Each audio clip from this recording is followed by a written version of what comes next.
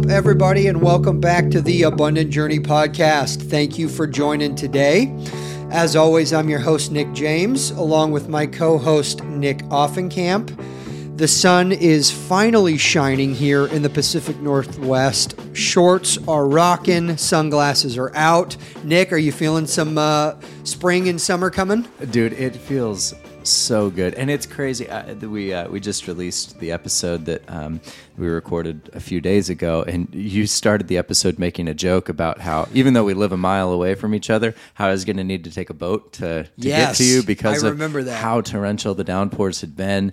And I think it was a high of 47 last week, and today it's a high of 87. So this is the Pacific Northwest. You never know what you're going to get, which makes you all the more grateful when you have stunning spring. This is more like summer weather, but it is, I'm feeling great. I love it, and I couldn't agree more. You know, everybody in the rest of the country gets to laugh at us for 7 or 8 months of the year because of the gray, never-ending drizzle, which you've heard in my voice the last couple of weeks. But we are shifting very quickly to the point where we get to laugh at the rest of the country because we get the mid-70s and 80s with zero humidity. Right. And while they're all melting on the pavement, we're laughing, enjoying the best that the Northwest has to offer. Absolutely. And it's green and lush and right. beautiful, and there's flowering trees. And so, yeah, take that, Arizona, New Mexico, and all you southern Texas states. Yeah, absolutely. But also, listener, if you're from those places, we love you. We love that you're here. Thank you for listening. Not trying to lose anybody here, That's right. but the Northwest is the best. It's the place to be this time of year. Absolutely. Well, we're super excited. We got a great show lined up. We have some great shows coming up. We've been lining up some more amazing guests, but we wanted to take a pause here today just with a little bit of a reflection. It's ironic. I mean, we're knocking on a third of the way. I think we're a little past that through 2023, which is crazy. It is. Time is flying. We were just talking about our kids go to school together, for those of you who don't know, and it's crazy that they're like 3.5, 4 weeks away from being done. Right. Which is insane. But with 23, it's brought all kinds of craziness. We have bank failures in real estate markets that are doing crazy things. Abundant Journey. We've got this podcast that we've been going on for a couple months. So we thought it would be fun just to do kind of an update on life, an update on the business, an update on the markets with what we're seeing in our professions. Totally. I love that. Yeah, it's hard to believe how much life has happened over the last nearly 5 months now. And amazing with Abundant Journey to think that this is episode number 17. Yeah. And while in the grand scheme of things, 17 episodes, that might not sound like a ton, but it's 17 more than we had in 2022. And like you said, with the lineup of guests that we've got planned for the next few months, it's really exciting to see where the trajectory is going. Mm-hmm. So, but yeah, where do you want to start with updates? You want to start by you being in the banking world? I mean, bank crashes. Do you still have a job? Yeah, that is a great question. And that's been the latest buzz here early this year with a couple of the bank failures. And, anything that's in the news, people are typically talking about. So let's start there. I agree. Yeah. As most people are aware, there's been some bank failures with massive runoffs with banking deposit accounts. And in addition to that, there have been there's a lot of fear in the economy with the continual talk of recession, and the housing market had cooled for quite a while with interest rates.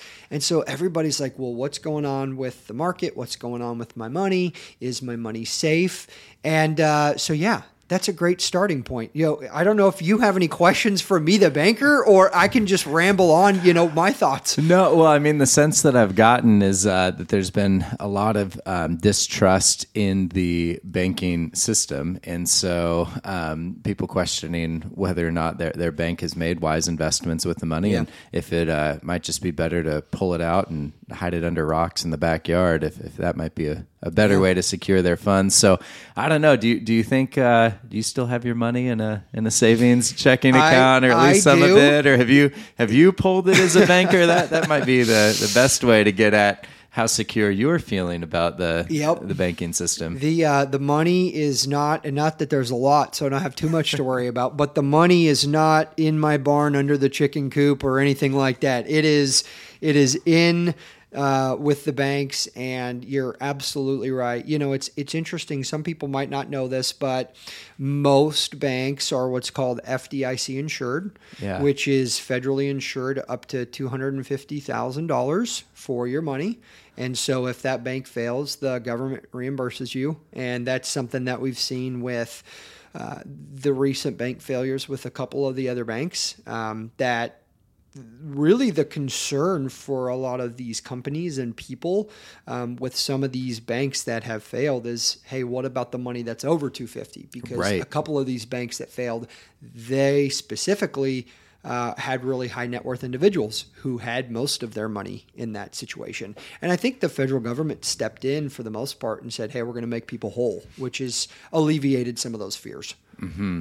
Make people, the depositors, whole, and they let the banks fail. Exactly. That, poorly had managed things, which I think is good. And that is one of the big questions. I mean, do you imagine that the FDIC probably will increase that $250,000 limit? Because they set that a long, long time ago when $250,000 was pretty unheard of. And while I know that for most Americans today, $250,000 in insurance is going to be enough, but you do hear those stories about people that it's like they got 15 bank accounts at different institutions in order to keep their deposit amount under that 250, so they're fully insured. So do you foresee any changes? Has it affected any of your clients? Are they making sure that they're staying under the limit, or how are you assuring people? I think that's a great question. And again, it continues to be on everybody's mind. I'm not sure in regards to raising the limits or anything like that. I mean, the feds, I've heard some of that dialogue as well. One of the things that's interesting at my bank, specifically in a commercial bank, we have a product that is a fully liquid savings account. It's a money market account that is fully insured past that 250. And the way that works is we are basically in a co-op with other banks. And so at the end of the day, the money that's over that 250 amount gets dispersed to multiple banks. So you're not it's not all just technically with us, even though it is. It's kind of a weird concept, but it's basically a co-op where we're working together with the other banks to fully insure. So I don't think every bank has that, and I'm not pitching my bank right now, but I'm simply saying I think you hit on it earlier. A lot of people are wondering, is their bank safe? I think these kinds of events prompt that questioning and that, hey, what do you know about your bank? What does your bank balance sheet look like? How healthy is your bank? What products is your money in to make sure it's safe and secure? And so I think more than anything, I would just encourage folks to really ask those questions with their bankers and not get the easy answers, but really dig in and try to figure out what their banking situation looks like. Crazy times that we live in. Never thought that we would have to ask those questions of our bank. And maybe some point we'll do a fuller episode on the banking system, because I think that one of the things that the banking crisis of this year has exposed is just the general lack of understanding that most Americans have about how banking works. I think most people assume, all right, I drop my money off at the bank, and then they just hold it. They just keep it there, and they give me a little bit of interest. Yes, and most people think that. That is just not the way that that it works. Even explaining that to my 8-year-old, we set him up with a checking account at the local credit union here, and it was just mind-boggling to him that the next time he goes to the bank, they won't have the exact same $10 bill that he left with them. That's right. Yeah. So, No, it's an interesting concept, and you're right. I'd love to do another full It'd be fun. episode on that. But I think the big takeaway is, hey, ask the good questions and really figure out if you're in the bank that aligns with your goals and your needs, but also to make sure that money's going to be in the best place. Yeah. Well, let's pivot here. Let's talk you, and obviously as a realtor, we've had a crazy year in 23 with rates shooting up and seemingly things getting quiet on your front. Then all of a sudden rates have dropped a little, and there seems to be a little bit more buzz here in the Northwest. What are you seeing? Absolutely. If you like Six Flags theme parks and roller coasters, then you would also really enjoy the home mortgage industry, because that's exactly what it's been like. And it was funny because February timeframe, we finally got into a 5 handle with the rates dropped down to about 5.9%. And Okay. Builders, especially, that's where I work, represent a new home builder here in Clark County. So builders were rejoicing, and most builders are being really savvy and offering incentives that help significantly when it comes to buying down people's interest rate too. So when we hit 5.9 as the national average, with our incentives, we were able to buy people down into the low 4% range, which was awesome for affordability. And then within 2 weeks, they jumped from 5.9 up to a little over 7 again. And now we're basically just bouncing back and forth between like 6.2 and 6.75. And the crazy thing is, and this really speaks to human nature, it's just the way that people adjust to the new normal. I mean, when rates went from last year 3 to 7% in the course of 6 or 7 months, I mean, people were freaking out, and we'll never pay a 7% interest rate. Now it's just funny because it's like people that are going to contract on a home at 6.5%, they're like, well, at least it's not 7.2. You know, like all of a sudden 6.5 doesn't sound too bad compared to what it could have been last summer. The thing though is that in the housing market, and this is nationwide, because so many homeowners locked in their interest rate, I think like you, in those high 2s, low 3s, there are not very many people wanting to give those rates up and sell their home. Who would have ever thought, right? Yeah, absolutely. So there is historically low housing inventory. And that's one of the really crazy things right now, is just that if you're looking to buy a home, pretty much your only option is new construction, because most people who are listing their home are listing it to buy another home, not listing it to rent. And so they're not actually creating more inventory because interest rates, most people refied or bought so low. We're not seeing a whole bunch of foreclosures. So anyway, that's a good thing for me, representing a builder, being in new construction, being the only game in town. I don't mind that.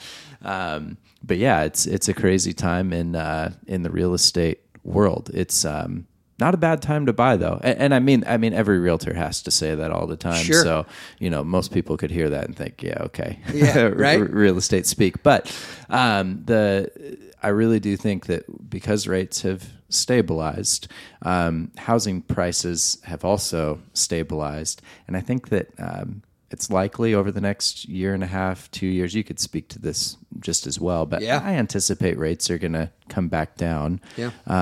But as they do, that's going to put a lot of upward pressure on house prices again.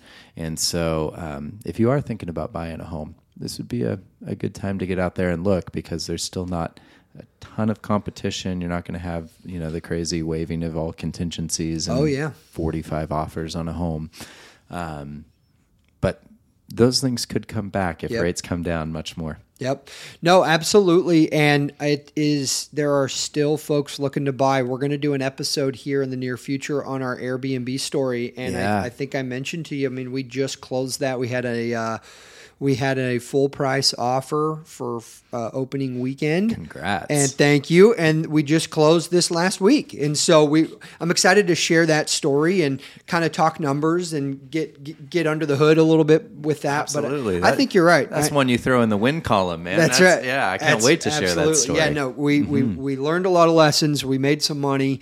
And it was a great experience being in that project, seeing it all the way through. So, excited about that, and I would say, as you're just kind of putting your finger on the pulse of the market, you and I spend a lot of time just talking about what does wisdom look like and what does sound judgment look like. And so many times I think we go back to, there's more than just rates, because the difference between a 6.5 and a 7.2 may sound scary. It doesn't make a massive dramatic difference on a monthly payment. So I think all the other pieces of wisdom still ring true of where are you moving, location, why do you want to move, or do you need to move? What are you looking for? Could you see yourself there for 10, 15 years in the event that the market does something crazy and you're upside down with it? So again, all of those principles, I think, continue to ring true. All the questions that you helped me think through 2 months ago is I was in the process of buying a home. So that's right. Yeah, it's very real, very live conversations, and yeah, it'll be good. I know we touched on the excitement of being now 17 episodes in, seeing the growth of Abundant Journey. Maybe as part of the update here, we get into what's next for what we're doing in this particular venture. Well, Abundant Journey is something, it's our passion project. And of course, we love bringing the stories of people who have been successful, and hopefully everybody's loving listening to those episodes. We mentioned it. We got quite a few more guests lined up this here in the next couple months. We got some folks out of Minnesota, out of Texas. I think we got some, of course, obviously here in the Northwest, we have some guests, and super excited about that. So you'll want to tune in. A couple other things we're focused on right now is really rolling out a newsletter to continue to build relationship with you, our audience. And what we want to do is not only really help with the motivational side and present these episodes with amazing guests and hopefully inspire you, but we want to be transparent of what's under the hood and what we're working on. And we want to say, hey, like, this is our struggles. This is what's working well. These are lessons that we're learning through this, because we are convinced that we're better together and we can go further together. So we feel like a newsletter is a great way to just keep in contact with folks at maybe a little bit more intimate level of the ins and outs of what we're building. So you obviously can have a chance to click on the website, abundantjourney.net, and there's a place there to subscribe for that. We haven't launched that yet. And then one other thing is, call me crazy, but we'll be looking to launch a second podcast. Yeah, tell us about that. I'm excited. Yeah, absolutely. So that one is going to be similar in nature. It's going to fall under our Abundant Journey community. But within that, I've recognized that as a banker, I have a unique opportunity to peel back the curtains of the banking industry and the financial side.